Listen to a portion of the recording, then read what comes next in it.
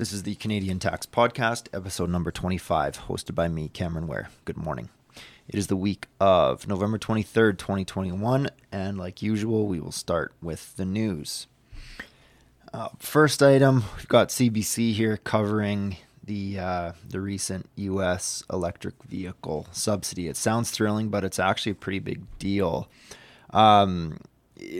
For those of you who haven't followed this or aren't tax nerds, as we say, quick summary: U.S. is subsidizing up to $12,500 if consumers buy an electric vehicle down in the States. So in other words, let's say the car costs you $12,500. Federal government's going to subsidize that $12,500. Now that's not realistic, but effectively that's what's happening.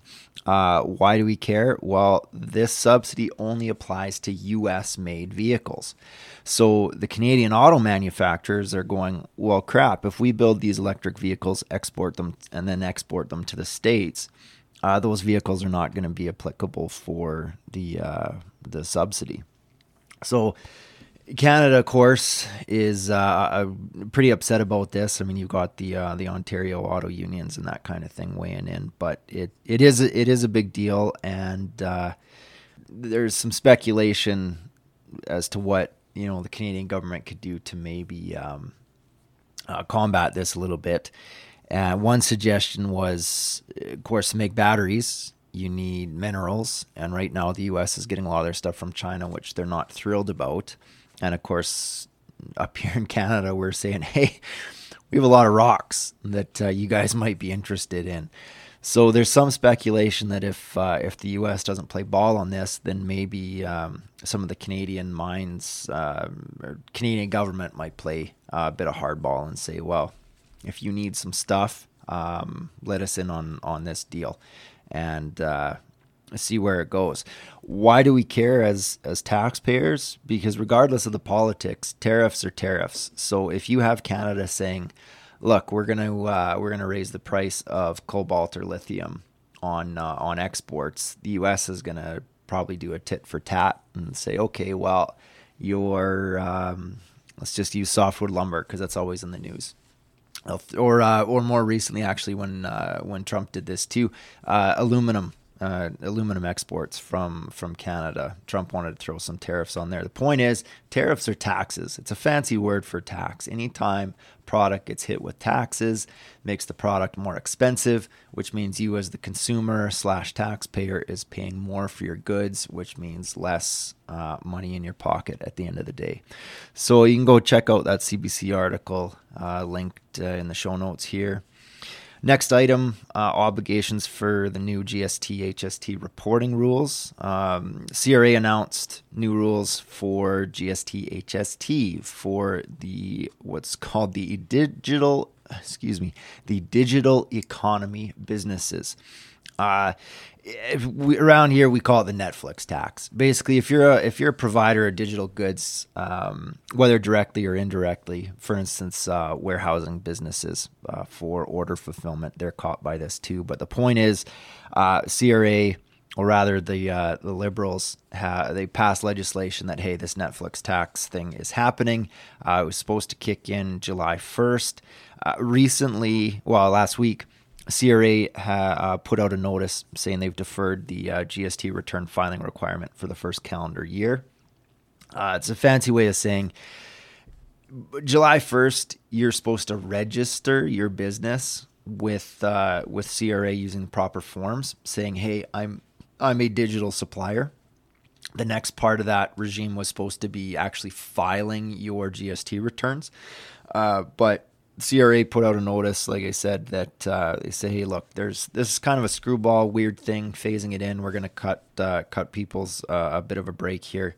And they've deferred the registration, the GST return filing requirement for the first calendar year.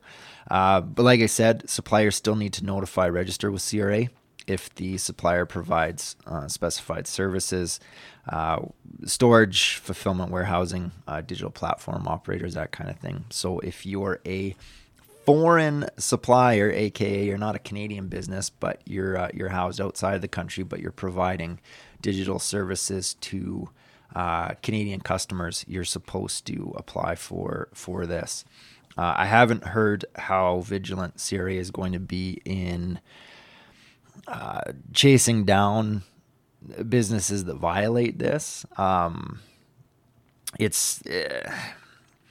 Of course, CRA's authority is inside Canada, and most of these businesses reside outside of Canada. And a lot of these are not small outfits. Like I said, you're looking at, I think the acronym's the FANG outfits, but you've got Facebook, Amazon, Netflix, Google. You can throw Microsoft in there too. These guys are not small outfits. So, CRA could say what they want. My guess would be, it's tax law. Most everyone tends to abide by these things. So I don't suspect there'll be any issues here. But I guess the main point I was getting at was I'm not sure how CRA is going to enforce this. Should a business shirk it intentionally or not? But if and when I hear something, I'll be sure to keep all the listeners posted. Last item for the day, just a quick and easy one. Make things simple. The most recent TFSA limits were released, so the 2022 numbers.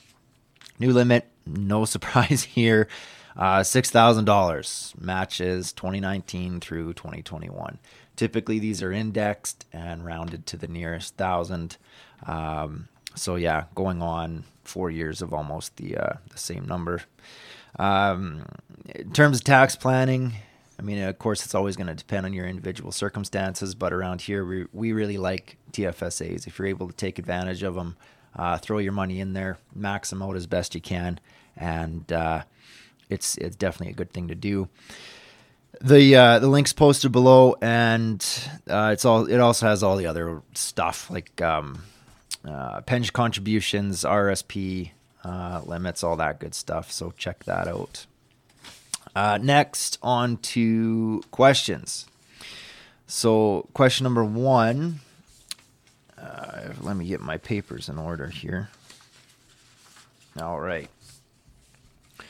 Question number one, a friend of mine is a singer and is getting royalties from songs on outfits like Spotify, Apple, YouTube, that kind of thing. He wants to incorporate a business and transfer the copyright of his songs to the business. Does a friend need to do a transfer of property to the corporation? Because are these songs intangible assets? Right now, he's a sole proprietor. He wants to set up the corporation. So the really short answer is, looking at this in a vacuum, if the friend has a sole proprietor business, is going to set up a corporation, and assuming the friend is making money from these songs via payments from Spotify and YouTube and that kind of thing, then yeah, arguably does have an intangible asset. If he were to just transfer those items over,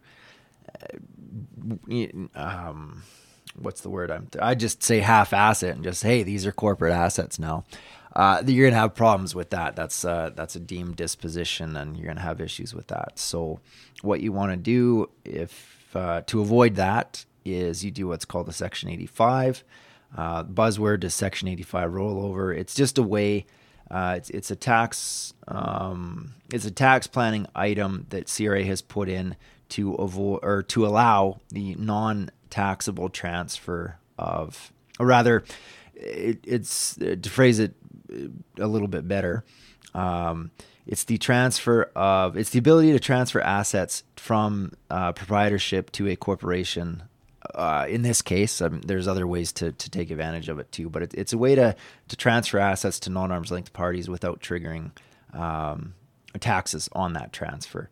Specifically, at least in a lot of our literature, it's used. This is the classic case. You've got an unincorporated business who wants to transfer the assets over to a corporation. This is a perfect use for that one. Now, having said that, there's a bit of a tax trap here you've got to watch, because technically royalties are considered passive income items.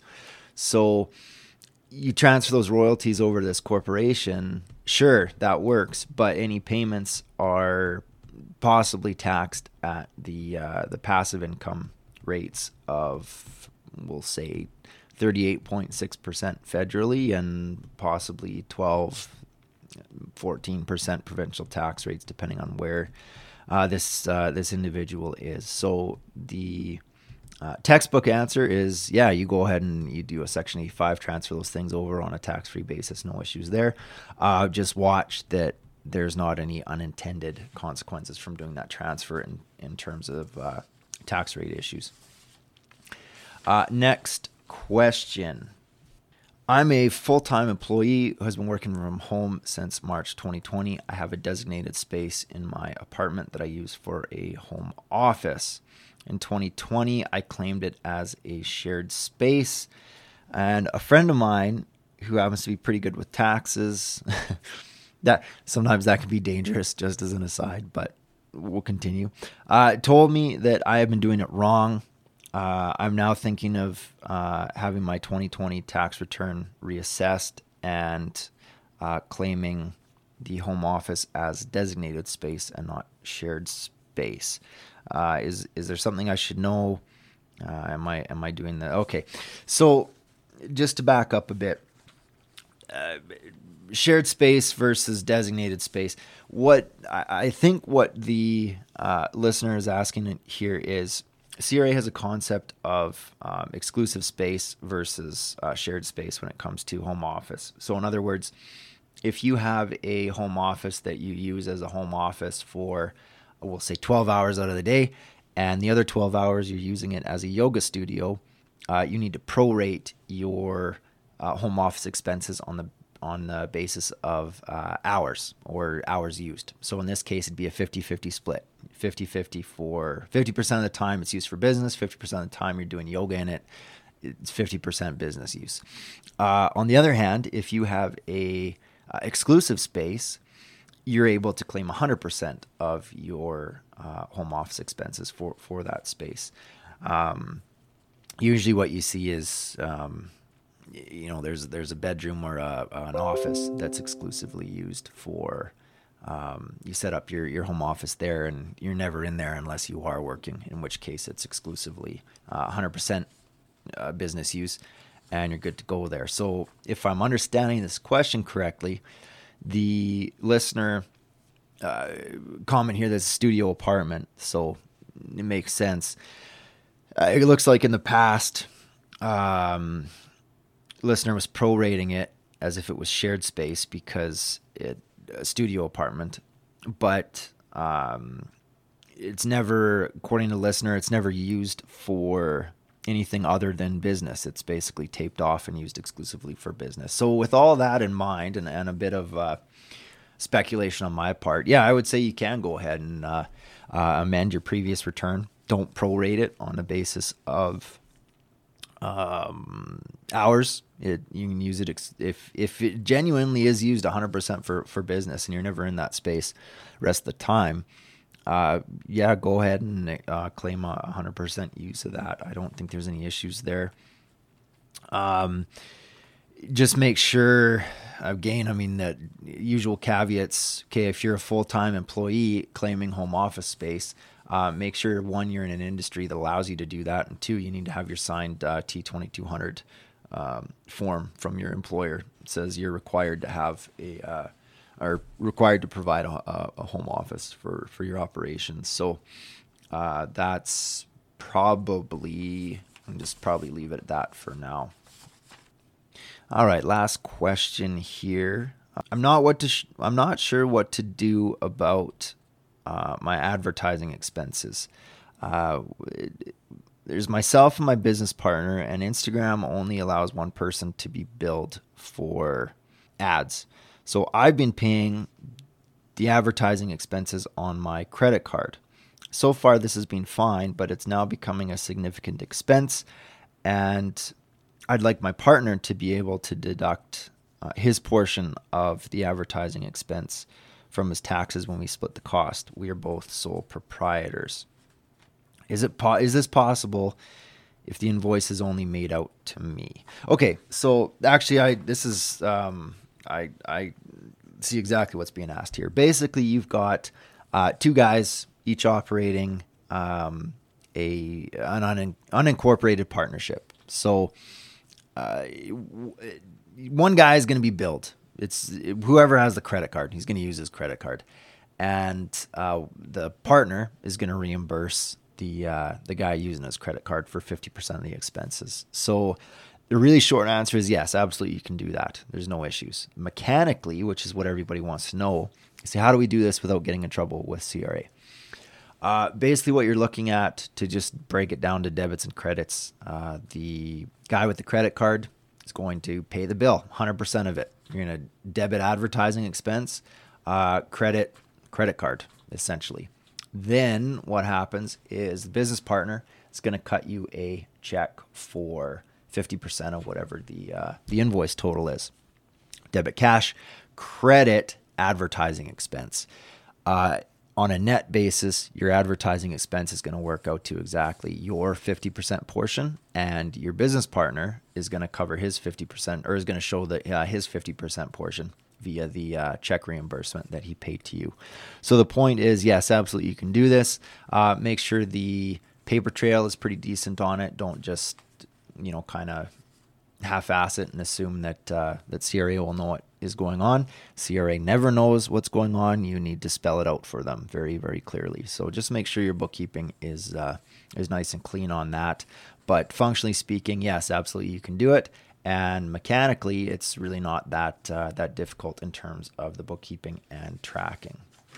So hopefully that helps. We'll wrap up for today. As always, if you have any questions, send them to questions@canadiantaxpodcast.ca or find us over on Twitter. This is Canadian Tax Podcast. Thanks for listening.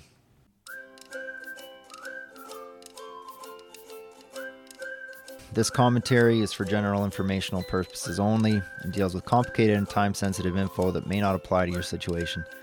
Tax rules are always changing, and this information may not be current. Tax is complicated. This information is not tax advice. Don't rely on this info to make tax decisions. Hire a professional to help you. For more info, see CanadianTaxPodcast.ca/disclaimer.